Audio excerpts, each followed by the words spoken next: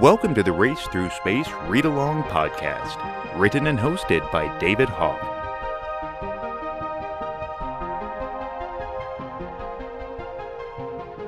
Welcome back to the Race Through Space Read-Along Podcast. My name is David Hawk, and I'm the author of The Race Through Space, which is available now on Amazon, BarnesandNoble.com, and Audible.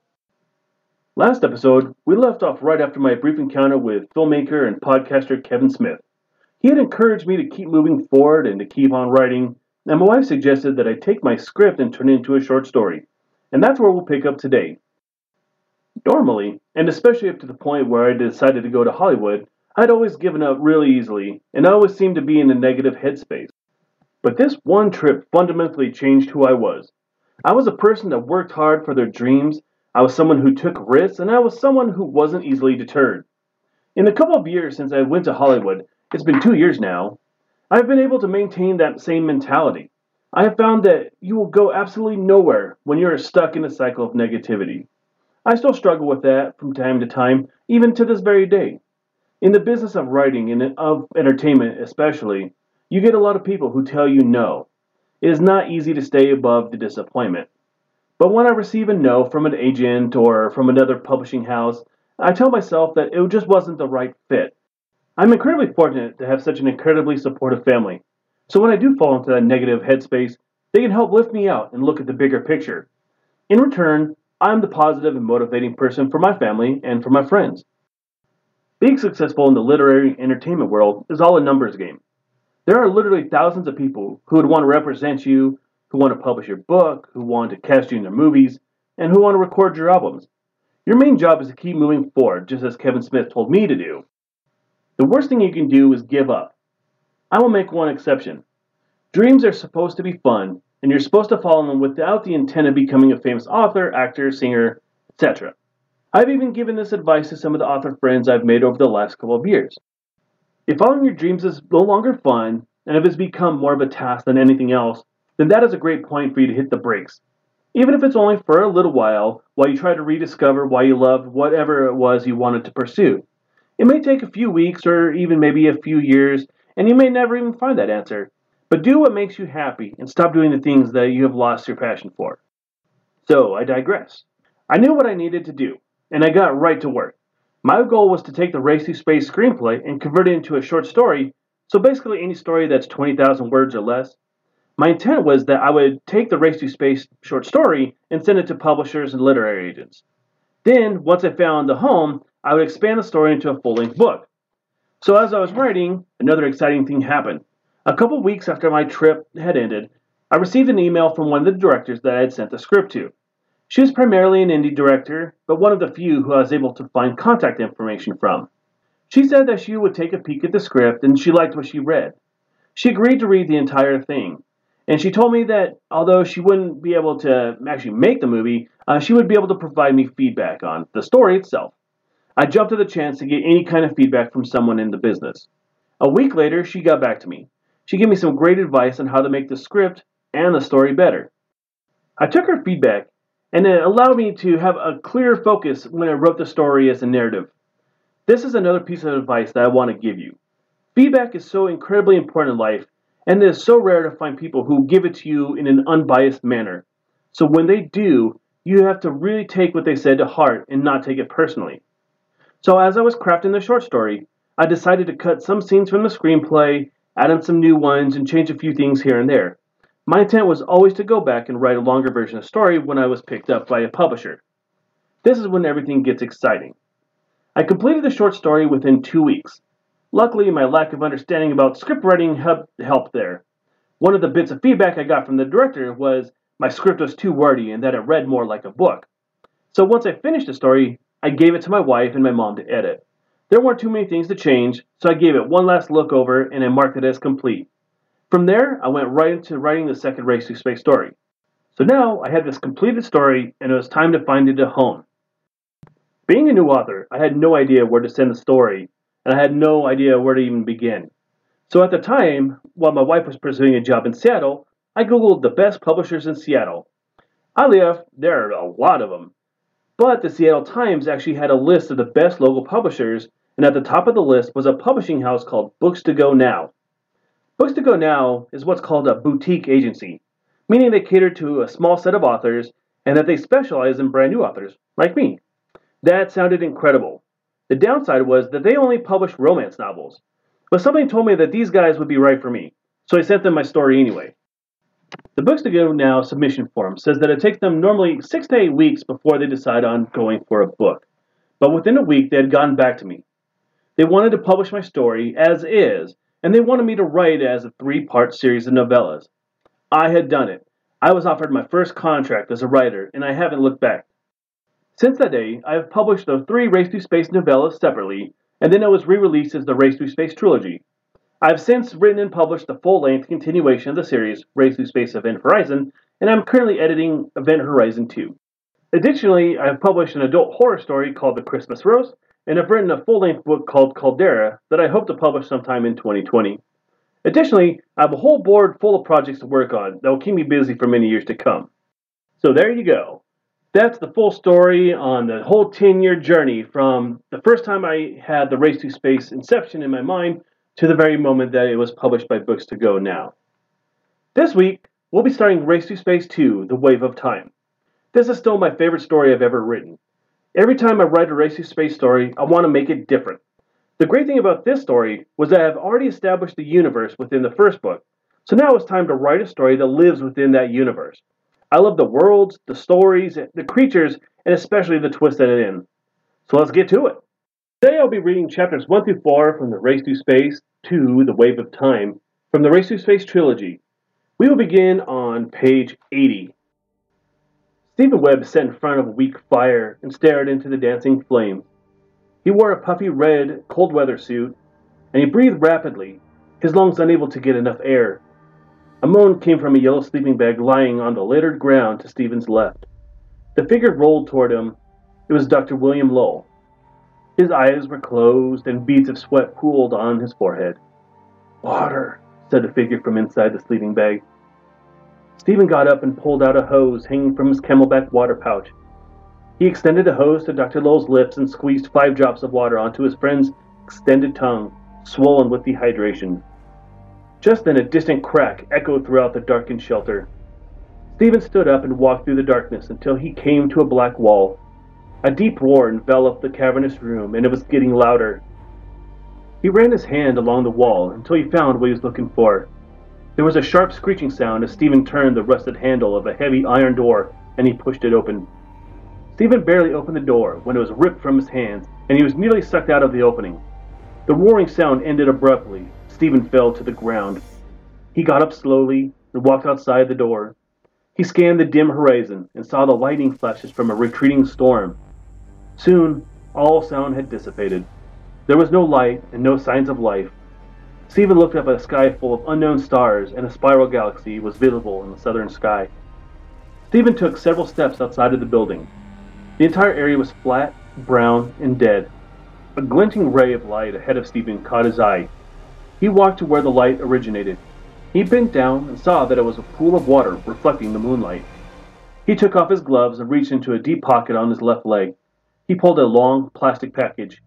He ripped it apart and pulled out a thin pipette. Stephen stuck the tip of the pipette into the surface of the pool of water and withdrew a tiny amount. He pulled up the sleeve of his left arm, and on his wrist was a large, square smartwatch. He released 2 drops of water from the pipette onto the face of the smartwatch. Other than a higher than nominal amount of iron oxide, the water is drinkable. I would advise boiling before consumption, said a voice coming from the watch. The voice was from Stephen's AI companion, Ralph. Where did this come from? It wasn't here before. And what about the storm? He asked out loud, unconscious to the fact that he was talking to himself. And how can there be storms here? The sun is too dim and it's too cold. Air temperatures have increased 8 degrees Celsius, 46 degrees Fahrenheit, Ralph said from Stephen's watch.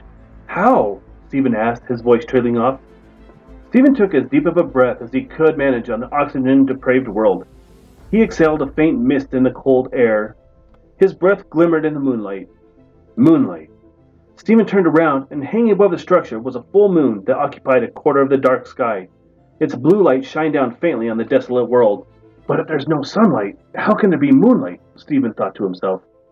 He looked back toward the west and strained to find the dim sun in the darkened sky.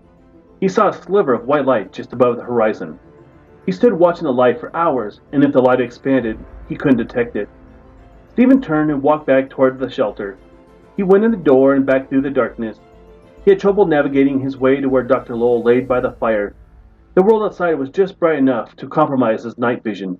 He stopped and stood still for several minutes until his eyes acclimated to the dark. He could just make out the fire ahead of him. When he arrived back at the camp, he saw that Dr. Lowell had opened his sleeping bag. The shadows of the dying fire danced across his bare, bloody chest. Stephen went down onto his knees. He once again pulled out the hose of his camelback and released several drops of water onto his friend's lips. Dr. Lowell's tongue reflexively licked his lips to retrieve it. Stephen sat down on the hard ground close to the fire. "Why is there water?" he asked himself again out loud. "Because the ice melted," said a weak voice coming from the sleeping bag. Stephen scrambled over to his friend and saw that Dr. Lowell's eyes were open and alert. Dr. Lowell looked up at him. "I know I'm gonna die, bro, and I'm okay with it. But we need to get you home," he said. "Will, you're not gonna die. Neil's on his way, and he's going to be here any minute," Stephen said, trying to hide the lie in his voice. "Come on, dude. We both know that's not true," his friend said, smiling. Stephen didn't answer. "We gotta get you home. While I'm still alive, I will do everything I can to get you back to your boy," Dr. Lowell said. 2 tears streaked down Stephen's dirt-covered face. "There's water because the ice melted," Dr. Lowell said, laboring to speak. "The real question is, why did the ice melt?" "Could be geothermal. Volcano nearby, perhaps?" Stephen said, looking off into the dark shelter. "But I heard a huge roar coming from outside. When I went to check it out, I was almost swept away by a huge storm. On top of that, the temperature has gone up 40 degrees. "It's the sun," Dr. Lowell replied. "Why do you think that?" Stephen asked. "Unless I was hallucinating. I heard you say there was a sun, but it was really dim. What if there's something blocking it, and the planet's orbit is moving past whatever is obstructing it? Suddenly, the sun comes out. It warms up the planet and melts the ice. Get enough water, then you have a storm." Stephen contemplated Dr. Lowell's theory. "You know what?" Stephen asked. "When I was out there, I could see just a sliver of light coming from the sun. Maybe we're moving into sunlight." "You got anything to eat?" Dr. Lowell asked. "I have a chicken soup MRE I was hoping to give you, but I was running out of water," Stephen said, pulling a silver pouch from his backpack. "I think finding water on a dead planet is cause for celebration." Stephen tore into the MREs, poured its content into a pot of heated water, and then began spoon-feeding his friend. Talking and thinking drained Dr. Lowell of his energy reserves. His eyes fluttered, then closed as he fell back to sleep. Stephen was once again by himself, but this time he felt something that he hadn't felt in days. Optimism. I wanted to start this book where we finished the last one, where we were with Neil's dad, Stephen, on a desolate planet. On this planet, Dr. Lowell is very sick and his wounds have become infected. And the problem is that Stephen doesn't know if the infection is an Earth-born bacteria or if it's caused by an alien bacteria. So it's making it much more difficult to heal him. So at this time, Stephen's feeling very alone. Luckily, he was able to find shelter for him and Dr. Lowell, and he found it within an abandoned structure that he found. The inside of the structure is full of everyday items like paper and broken furniture, and that shows that the planet once had intelligent life, but there's no sign of that civilization anywhere around them. However, they both did have to survive, so even if they're on a planet that has no natural resources, I couldn't just kill them off right away because that would be bad for the story. So they did have to survive. I needed to come up with a way for them to live. So that's when I came up with the idea of the storm. Also in Chapter 1, we get to see some of the cool gadgets that Stephen has invented and even more of Ralph's capabilities. And I also really like the conversation that Stephen and Dr. Lowell have. When you're brainstorming a problem, it's really important that you are able to bounce ideas off another person. It changes your perspective and it puts everyone on the same page. Everything that I've written regarding the dim sum and the appearance of the storm can actually happen. That's a key element for the series. I continually ask myself, could this really happen in real life? On to Chapter 2. On a planet trillions of miles away, Neil landed on top of Marie just as the wormhole singularity closed behind him. A black arrow, carved with intricate alien symbols, pierced the sand beside them. "That was close," Neil said. Time to get off now, Marie snapped back. Neil rolled off of Marie and onto his back. He stared up into the pale blue sky. Painted across the sky were countless sets of rings circling the planet. Neil heard the rhythmic rolling of waves to his left. He rolled onto his side, and an immense ocean laid before him. A white sun sat just above the horizon. It was half the size of Earth's own star, and its light sparkled off the low rolling waves. Above the white sun, a much smaller red sun hung in the sky. The ocean world orbited in a binary system. His eyes burned as they acclimated to the bright planet, having just been in the complete darkness of the simian jungle. He got to his feet and stared out over the ocean. Marie stepped up beside him. Endless flat beaches extended in both directions. Behind them were rolling green hills. There were no trees and no flowers, just tall grass that swayed in the breeze. "Where are we?" Neil said. "Welcome to Amphibios," said Ralph, coming from Neil and Marie's translators. "Amphibios? Like as in frogs?" Marie asked. "Yes, precisely," Ralph said. "There's frog people here?" Neil asked. "No, it's nothing like that," Ralph explained. "When I was unable to find a suitable translation for the name of the planet, your father named it after the first creature he came across. The first creature your father discovered when he arrived here was a large frog." "Are there any intelligent species on this planet?" Neil asked. "Amphibios appears to be a planet recovering from an extinction event, not that dissimilar to Earth following the Chicxulub asteroid that killed off the dinosaurs," Ralph explained. "All I want to know is, what creatures are going to try to kill me?" Marie asked. "From Stephen's research, there is not much that will pose a threat to you. It was his assumption that the Tiva placed this world along their wormhole track to observe a planet evolve from the very beginning." "That's reassuring," Neil said. "Can we swim in the ocean?" Marie asked. "The salt content of the ocean is greater than that of the Great Salt Lake. You would barely dip below the surface," Ralph said. Before he could finish, Marie ran to the waves and jumped into the ocean. Neil watched her float on the surface, moving with the waves as they rolled to the shore. Neil took off his shirt, shoes, and the wormhole device and followed Marie into the ocean. They rode the waves for an hour. By the time they walked out of the amphibious ocean, the white sun had dipped below the horizon and turned the sky an intense violet color. A light breeze prickled their wet skin and dried them, leaving a salty residue behind. Marie flopped down onto the sand and started making a sand angel. Neil sat beside her. He slipped the wormhole device back onto his arm, and he put his translators back into his ears. Beat," Neil sighed deeply.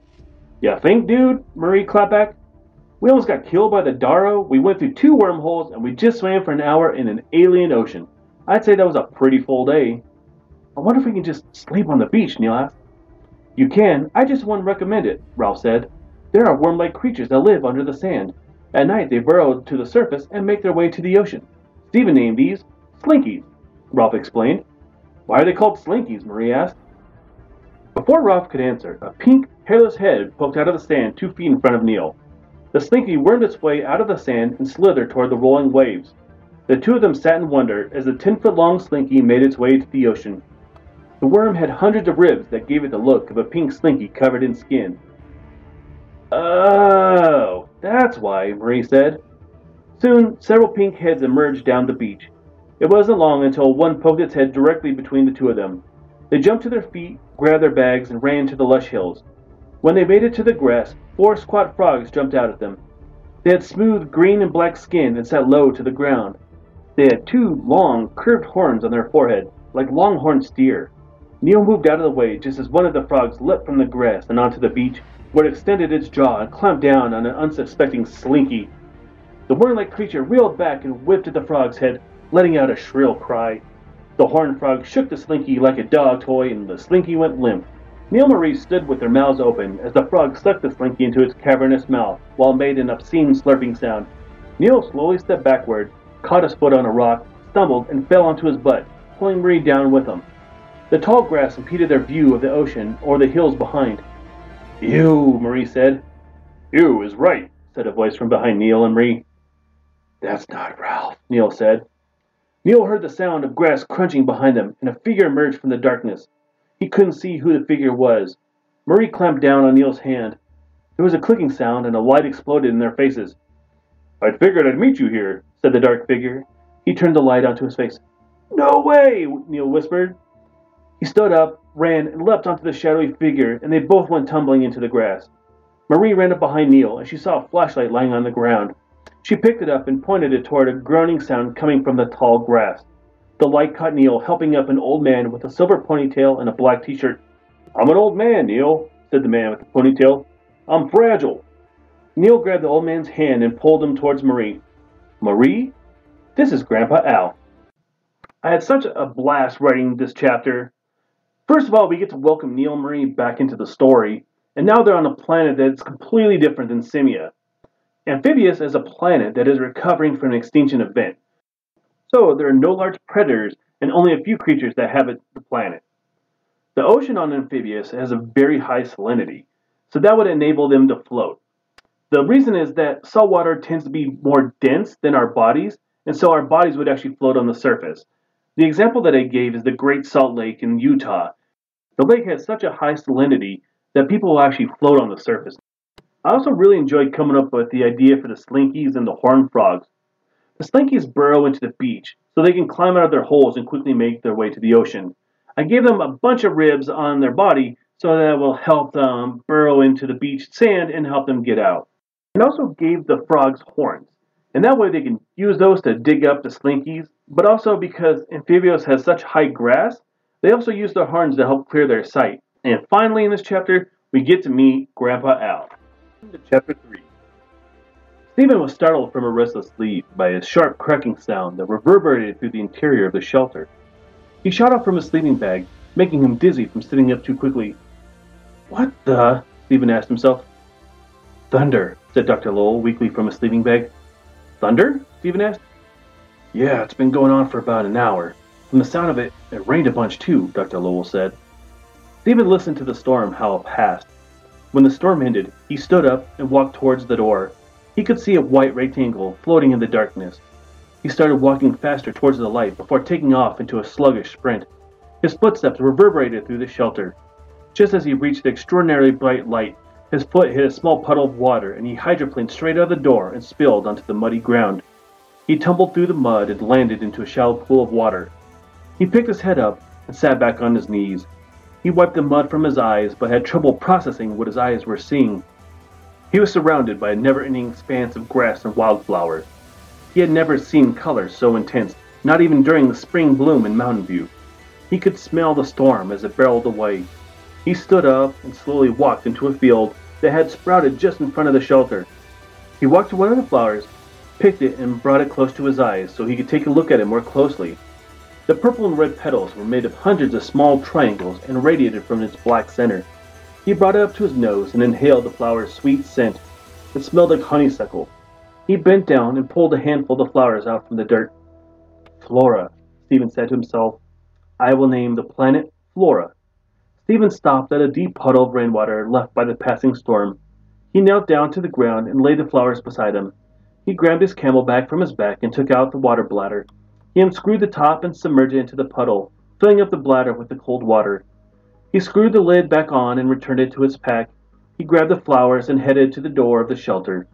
When Stephen arrived back at the camp, he found Dr. Lowell propped up on his elbow, sweat shining on his forehead, and smiling.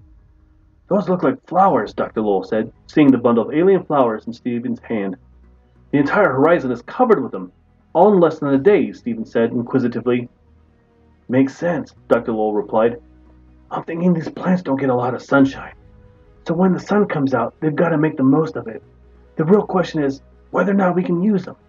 "I have a chemical analyzer on Ralph, and maybe he can tell us what these plants are made of," Stephen answered. "Are you hungry? We can split a beef stew." "Nah, I'm good. I'm just gonna chill," said Dr. Lowell. "Let me know when Ralph is done looking at those flowers." Dr. Lowell struggled to keep his eyes open, and he finally succumbed to sleep. Stephen looked down at his best friend and began to cry. He always thought of himself as an optimist, but right now, as Dr. Lowell's fever radiated from him, he was consumed with helplessness. He was helpless to save his friend's life. He was helpless to escape. Either his father or Neil would find him, or they wouldn't, and there was nothing he could do to change the outcome. Stephen threw himself into documenting every event on this planet. It was the only thing that kept the helplessness from overwhelming him. Stephen prepared a sample of the flower so Ralph could analyze it. He pulled out a small pair of scissors from his pack. He cut off a red petal and then a purple one. He put his scissors away and pulled out a small knife from his belt. He used the edge to pop open the crystal face of the smartwatch. He carefully put the red pedal inside and snapped the face back down. The watch lit up and a green laser scanned the pedal. "Would you like to analyze any additional organic materials, Dr. Webb?" Ralph asked. "Ralph, you know I told you not to call me Dr. Webb," Stephen said out loud. "My apologies. The situation presented itself as one to use your official title," Ralph said back apologetically. Stephen opened the face of the watch again, removed ashy remnants of the red pedal, and he put the purple pedal onto the watch and scanned it. "I will have your results available in 1 hour," Ralph said. In Chapter 3, we flip back to Stephen and Dr. Lowell as they continue their struggle for survival. Another storm passes by, and that's when Stephen goes to investigate, and that's where he sees sunlight for the first time. When he goes outside, he's shocked to see that there are colorful flowers that have sprouted everywhere, and only in just a few hours. This is something that could actually happen. The seeds on this planet give very little rain and very little sun. So when they do get it, they have to make the most of their time. They sprout and flower and distribute their seeds on the wind. This is very similar to the flowers that are in deserts, such as like the Sahara or Death Valley or the Atacama Desert. Anytime they get even just a little amount of rain, they bloom all over the place. So I took my inspiration from those environments. And for the first time, we see that this planet, Flora, which Stephen has named after the flowers that he's seen, the gravity is actually greater than that on Earth. That causes Stephen to tire easily, and it takes greater effort to move. In a situation where our bodies are in an environment where the gravity is greater than that on Earth, we'll eventually adapt to it, but in the meantime, we'll be extremely exhausted. And finally, Chapter 4. Neil Marie stood in front of Neil's grandfather. His silvery ponytail fluttered in the ocean breeze. Grandpa Al had a short, silver beard and wore a faded Black Sabbath t-shirt and tan cargo shorts. The top of his head was covered by a straw cowboy hat, and he had a thick pack slung on his back. On his left arm was a small iPad attached to an armband. "How are you here?" Neil asked, hardly believing that he was staring at his grandfather. "You're going to hate this answer, but now is not story time," Grandpa Al said. "We need to clear a space to camp before it's full dark, and we should get some shut-eye. The nights here are pretty short, and I have a feeling tomorrow's going to be a very full day." "I'm done with that," Marie said through a yawn. It wasn't the answer Neil wanted, but he started helping Marie and his grandfather pull out a section of tall grass and laying it down so they didn't have to sleep on the bare ground. "It's freezing. Can we build a fire?" Marie asked. "I don't recommend it. These grasses are chemically identical to oleander on Earth," Grandpa Al told her. "And?" she replied. "Oleander is poisonous when you burn it," Grandpa Al said back. Marie gave Grandpa Al a double thumbs up. "Good call, Grandpa Al," she said. Using their packs as pillows, the three of them stared up into the alien night sky. "Would you look at that?" Grandpa Al said, pointing to the sky. He pointed to the spot where the bands of the galaxy crisscrossed the planet's rings, leaving a floating X in the night sky. Before long, Grandpa Al's choppy snores filled the air. "I'd say on the top 10 scariest days of my life, today was numero uno," Marie said to Neil. "No doubt," said Neil. Marie sat up and took her hoodie out of her pack, put it on, and laid back down. She turned over, and soon Neil could hear her snoring lightly. He took Marie's cue and pulled out his own sweatshirt that read, "Mountain View, Colorado, elevation 7,950 feet, and put it on. He hoped that when he fell asleep, he would connect with his father. He fell asleep with rejuvenated hope and optimism. A short time later, the white sun began to peek out from the grassy horizon and to bathe the world in an orange glow. Neil was still deeply asleep when he felt a tapping on his shoulder. He opened his eyes, and they worked hard to focus on what had tapped him. The tapping stopped, and he drifted back to sleep. Then he felt the tapping again, this time on his right leg. He attempted to swat whatever it was tapping at him, but he was met with a chorus of high-pitched honking sounds that startled him awake. Neil was surrounded by dozens of foot-high creatures that were covered in thick fur, and each of them had different color variations of black, white, and green. They reminded him of hairy basketballs. Extending from the round bodies were 4 long legs that ended in what looked like cat's paws, and they had long pink noses that resembled an anteater. Neil quickly made his way to his feet and saw that his grandfather and Marie were still asleep and completely unaware of the situation. The creatures didn't frighten him. He slowly tiptoed through and over them until he stood over Marie. He knelt down and lightly shook her awake. She opened her eyes, and Neil held his index finger up across his lips, telling her to be quiet. He pointed behind him. Marie slowly rolled over and put on her round glasses, trying not to make a sound. The only sound she made was a startled intake of breath when she saw the round creatures, who were now using their paws to dig up the grass near where Neil was sleeping. There was an excited honking sound that was loud enough to wake up Neil's grandfather. One of the creatures stood on its rear legs, and a flood of black spider-like insects erupted from a small hole in the ground. The creatures used their nose to suck up the scuttling insects. They gorged themselves until every insect was consumed, and the creatures slipped back into the tall grass. "What does it say that stuff like this doesn't faze me anymore?" Marie asked nobody in particular. "You're the first people in human history to have observed those particular animals," Neil's grandfather said. "Neil, you've discovered them, so you can name them." "Really?" Neil asked. "How about we call them Spalding?" "Spaldings?" Marie asked inquisitively. "Yeah, Spaldings. Those things look like basketballs on stilts," Neil replied. "Spaldings it is," said Grandpa Al. "What are you doing for breakfast, Chef?" asked Marie. "I've brought some MRE pouches that we can share," Grandpa Al said. "While we eat, we can discuss our present situation." Neil watched his grandfather pull 2 silver packages out of his pack and tear them open. Then his grandfather pulled out a box and 3 flat aluminum discs.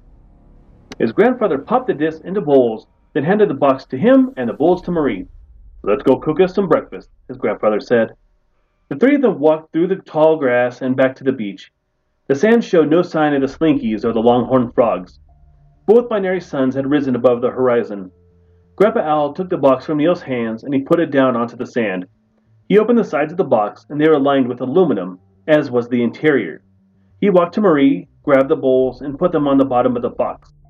He tore open the MRE pouches, dumped their contents into the bowls, and he added water from his water bottle. With this task complete, Grandpa Al walked back towards his grandson and his friend. "Grandpa Al, what is that thing?" Marie asked. "That's a solar oven," he answered. "Usually they don't work too well on Earth, but out here with 2 suns, it should work quite well. You ought to get a dip in the ocean while breakfast heats up." "You don't need to tell me twice," Marie said, throwing off her hoodie as she ran towards the ocean. Neil ran behind her, throwing off his shirt as they both jumped into the ocean and floated on the waves. Soon, breakfast was ready and Grandpa Al let out a sharp whistle. Neil turned his head, thinking that it was Yima that had whistled to them from the beach. Instead, he saw his grandfather signaling for them to come out of the water. Neil and Marie trudged out of the ocean, and they dried rapidly in the warm heat from the binary suns. They plopped down onto the sand. Neil's grandfather handed them steaming bowls of breakfast and small plastic spoons. Marie took a bite and sighed. "Who would have thought powdered beans and eggs would be so amazing?" she asked. The 3 of them ate slowly, and they savored their meager breakfast until Neil broke the silence. "How are you here?" Neil asked his grandfather. "The last time I talked to my dad, he hadn't been able to reach you." "What do you mean you've talked to your dad?" his grandfather asked almost immediately. "I've had a couple of these dreams," Neil said. "They're more like visions, really." "What did he say?"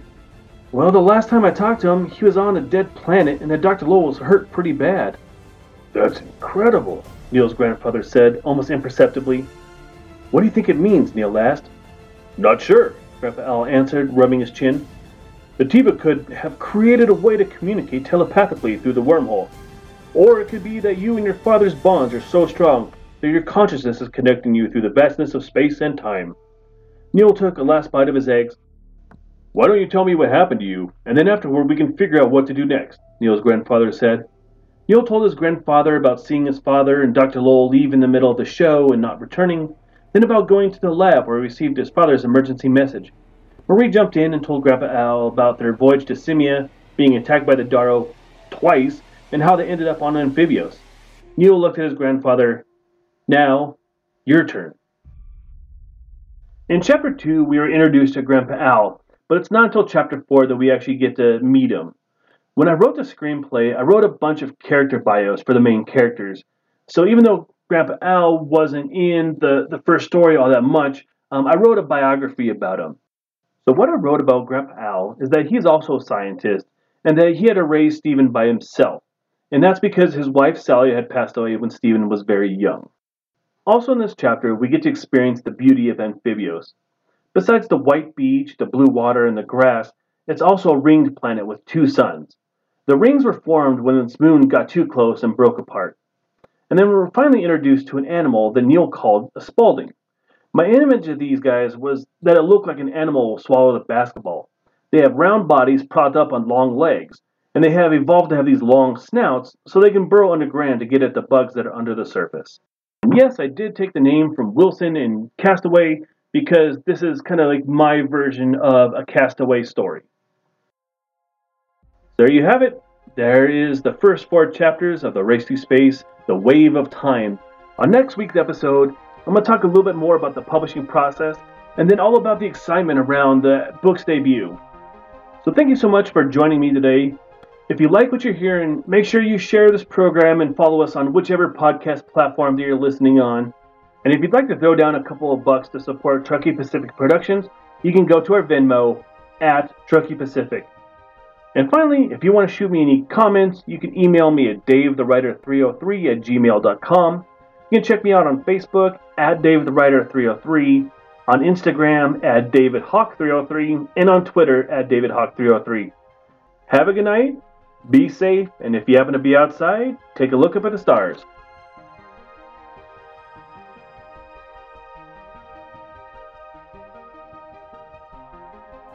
The Race to Space Read-Along Podcast is a Truckee Pacific production.